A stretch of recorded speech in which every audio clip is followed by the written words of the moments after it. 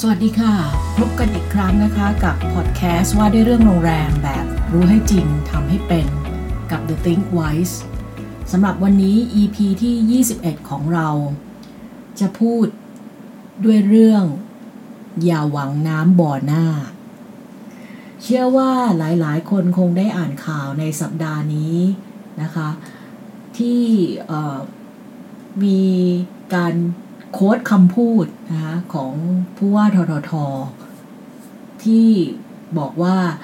การท่องเที่ยวของประเทศไทยในครึ่งปีหลังเนี่ยอย่าหวังน้ำบ่อหน้านะคะจากข่าวในหนังสือพิมพ์ที่ผ่านมาเนี่ยหลายคนฟังก็อาจจะตกใจนิดหน่อยหรือกับต้องกลับไปนั่งตั้งหลักก่อนว่าคำว่าอย่าหวังน้ำบ่อหน้าเนี่ยหมายถึงอะไรจริงๆแล้วประเด็นก็คือผู้ว่าอยากให้เราอยู่กับความเป็นจริงอยู่กับข้อเท็จจริงที่เกิดขึ้นในปัจจุบันนะคะเมื่อสัดส่วนของรายได้จากการท่องเที่ยวในบ้านเราเนี่ยถ้าในปีปกติก็คือขึ้นอยู่กับต่างชาติเป็นหลักนะคะขึ้นอยู่กับต่างชาติเป็นหลักคำว่าขึ้นอยู่กับต่างชาติเป็นหลักหมายความว่าอะไรหมายความว่ารายได้ในปี2563เดิมที่เราตั้งเป้าว่าจะมีนักท่องเที่ยวต่างชาติเข้ามาปีละ40ปีนี้คือ40ล้านคนนะคะแล้วก็ตั้งเป้ารายได้ไว้ที่ 2.03 ล้านบาทนะคะเมื่อเกิดสถานการณ์โควิดแน่นอนว่าเราไม่สามารถเดินทางท่องเที่ยวข้ามระหว่างประเทศได้นักท่องเที่ยวต่างชาติก็เข้ามาบ้านเราไม่ได้เพราะฉะนั้นรายได้และเป้าหมายในส่วนนี้ก็คงจะต้องพักไว้ก่อนนะคะทีนี้ถ้าหันกลับมาดูที่เป้ารายได้จากนักท่องเที่ยวในประเทศปีนี้ตั้งเป้าอยู่ที่ 1.13 ล้านบาทนะคะถ้าเราเปรียบเทียบสัดส่วนรายได้ระหว่างรายได้จากนักท่องเที่ยวต่างชาติกับรายได้จากนักท่องเที่ยวในประเทศนะคะก็จะอยู่ที่ประมาณ65ต่อ35นะคะแปลว่าใน100เป็นรายได้ 65% จากนักท่องเที่ยวต่างชาติและอีก 35% เป็นรายได้จากนักท่องเที่ยวในประเทศนะคะตัวเลขสัดส่วนรายได้ที่แตกต่างกันมากขนาดนี้มันก็สะท้อนให้เห็นถึงตัวยอดค่าใช้จ่ายต่อหัวที่แตกต่างกันด้วยแน่นอนเวลาเราท่องเที่ยวในประเทศเนี่ยระยะเวลาการเข้าพักของคนไทยหรือคนต่างชาติที่อยู่ในประเทศไทยซึ่งก็ถือเป็นตลาดในประเทศเนี่ยก็ไม่ได้มีระยะการเข้าพักที่ยาวเหมือนกับนักท่องเที่ยวที่เดินทางมาจากต่างประเทศที่จะอยู่กัน1สัปดาห์หรือ2สัปดาห์นะคะเพราะฉะนั้นเนี่ยเมื่อ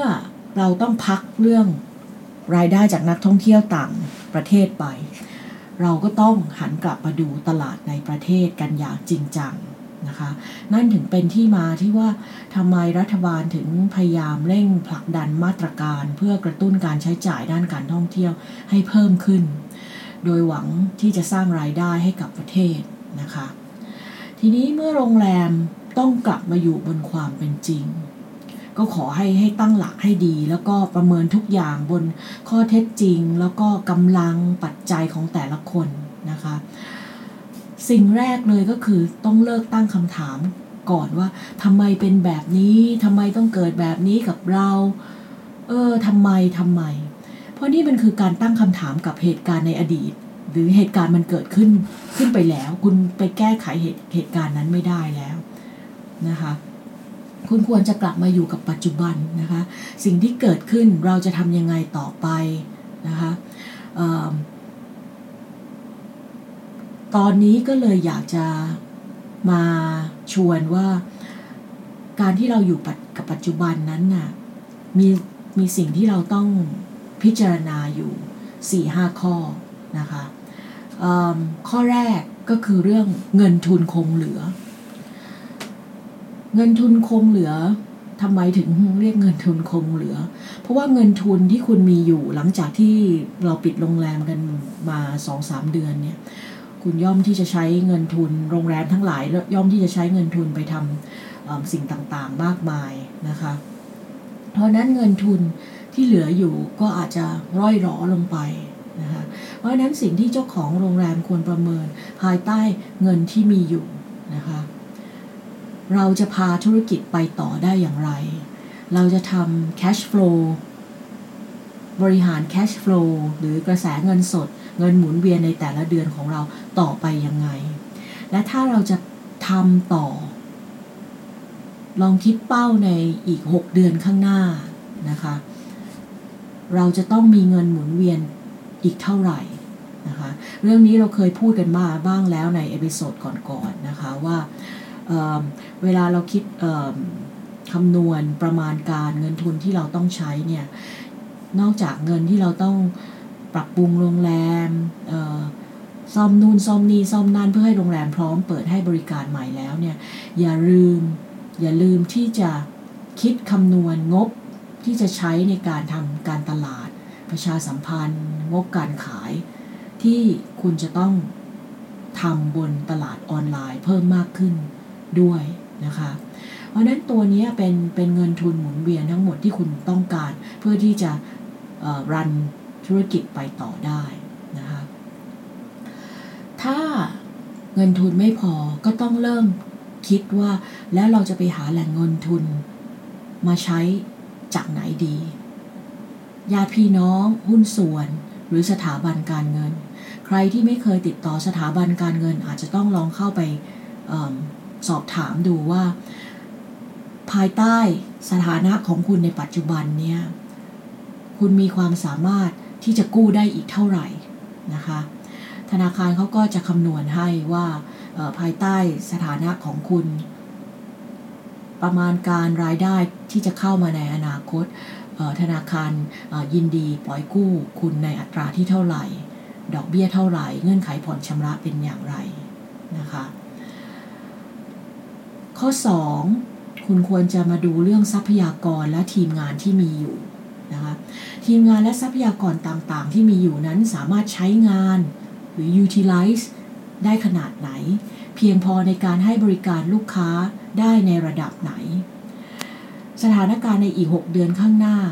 ถ้าปริมาณคุณคาดการณ์ว่าจะมีปริมาณลูกค้าเข้ามาได้มากน้อยอย่างไรคุณก็ควรจะจัดสรรทีมงานให้เพียงพอกับการคาดการณ์ของคุณที่ประมาณการเอาไว้นะคะสำหรับโรงแรมก็อาจจะต้องเรียกทีมงานมาปรับปรุงหรือretrain reskill กันเพิ่มขึ้นอีกนิดหน่อยโดยเพิ่มเนื้อหาในเรื่องสุขอนามัยหรือ health and safety เข้าไปนะคะในทุกๆขั้นตอนในการให้บริการนะคะเพื่อตอบสนองแล้วก็สร้างความมั่นใจให้กับลูกค้าที่มาใช้บริการที่โรงแรมคุณนะคะข้อ3ก็คือเรื่องตลาดในประเทศนะคะอย่างที่เคยย้ำไปในหลายบทความแล้วก็ในพอดแคสต์ในเอพิโซดก่อนๆแล้วว่าตลาดในประเทศเราต้องไม่ลืม expat นะคะหรือชาวต่างชาติที่ทำงานอยู่ในบ้านเราด้วยนะคะเพราะเขาก็ยังเป็นกลุ่มลูกค้าที่เป็นลูกค้าเป้าหมายที่สำคัญอีกกลุ่มหนึ่งเช่นกันนะคะถึงแม้ภาวะเศรษฐกิจในปัจจุบันที่ทุกคนจะต้องระมัดระวังในเรื่องค่าใช้จ่ายมากขึ้นแต่เชื่อว่าถ้าคุณจัดแบ่งกลุ่มลูกค้าเป้าหมายที่ชัดเจนเหมาะกับโรงแรมของคุณและบริการที่คุณออกแบบไว้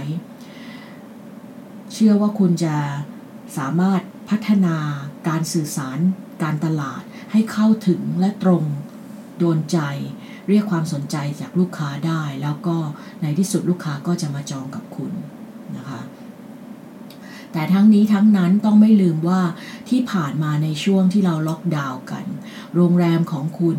สื่อสารกับลูกค้าอย่างไรแสดงออกอย่างไรมีการติดต่อสื่อสารกันอย่างสม่ำเสมอหรือเปล่านะคะสิ่งนั้นก็จะเพิ่มน้ำหนักในการที่ช่วยตัดสินใจของลูกค้าได้เร็วขึ้นเช่นกันนะคะ ข้อ4ก็คือเรื่องรายได้กับแผนการตลาด2อย่างเนี่ยต้องสัมพันธ์กันนะคะไม่ใช่คุณประมาณการรายได้ไปโดยที่ไม่มีการจัดสรรงบประมาณในเรื่องการตลาดเลยนะรายได้ก็ยากที่จะเกิดขึ้นตามที่คุณคาดหวังไว้นะคะเพราะฉะนั้นการทำการตลาดในช่วงนี้อยากให้ปรับตัวใหม่ให้เป็นแบบ super active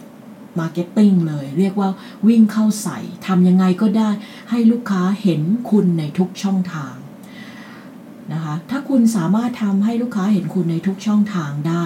โอกาสที่ลูกค้าจะจองตรงกับคุณก็มากขึ้นเท่านั้นนะคะอย่าลืมว่าตอนนี้เนี่ยทุกโรงแรมเนี่ยสามารถติดต่อกับลูกค้าได้โดยตรงนะคะขึ้นอยู่กับคุณสื่อสารอย่างสม่ำเสมอหรือเปล่าที่ผ่านมานะคะลูกค้าก็เลือกที่จะสื่อสารกับคุณโดยตรงมากกว่าที่จะเลือกไปจองกับ OTA แน่นอนนะคะคุณก็ต้องเตรียมทีมให้พร้อมที่จะตอบรับ enquiry หรือคำถามต่างๆที่ลูกค้าจะมีให้นะคะเพราะว่าเมื่อลูกค้าติดต่อกับโรงแรมได้โดยตรงแน่นอนเขาจะมีคำถามเยอะนะคะก็ต้องฝึกทีมในการพูดกับลูกค้าให้ดีนะคะไม่ทำให้เกิดความขัดแย้งตั้งแต่ยังไม่เกิดการซื้อขายกันนะคะอยากให้ดูแลลูกค้าไปให้ตลอดรอดฟังจนถึงเขาตัดสินใจจองห้องพักมาเข้าพักแล้วก็จนกลับบ้านอย่างเรียบร้อยนะคะทุกโรงแรมนะคะก่อนจบอยากบอกว่าทุกโรงแรมมีเวลาอีก6เดือนในปีนี้เรามีเวลาเหลืออีกแค่6เดือนเท่านั้นเพราะฉะนั้นคิดจะทำอะไรอยากให้รีบลงมือทำแต่ถ้าคุณคิดว่าคุณจะไม่ไปต่อคุณก็ควรศึกษาเพิ่มเติมอีก2เรื่องก็คือเรื่องการเปลี่ยน business model ใหม่นะคะถ้าไม่ทำโรงแรมคุณจะทำอะไรภายใต้asset ที่คุณมีอยู่นะคะและข้อ2ก็คือศึกษาแผนการออกจากธุรกิจหรือ exit plan ว่าต้องทำอะไรบ้างเพื่อให้ทุกอย่างเรียบร้อยนะคะอย่างที่บอกว่าผู้ว่าเตือนเราแล้วว่าอย่าหวังน้ำบ่อหน้าเพราะฉะนั้นอย่าตั้งหลักนานเวลามีจำกัดอยู่กับข้อเท็จจริงแล้วก็กล้าที่จะตัดสินใจขอให้ทุกคนโชคดีนะคะแล้วก็ขอบคุณที่ติดตามรับฟังในวันนี้แล้วพบกันใหม่ใน EP ต่อไปสำหรับวันนี้สวัสดีค่ะ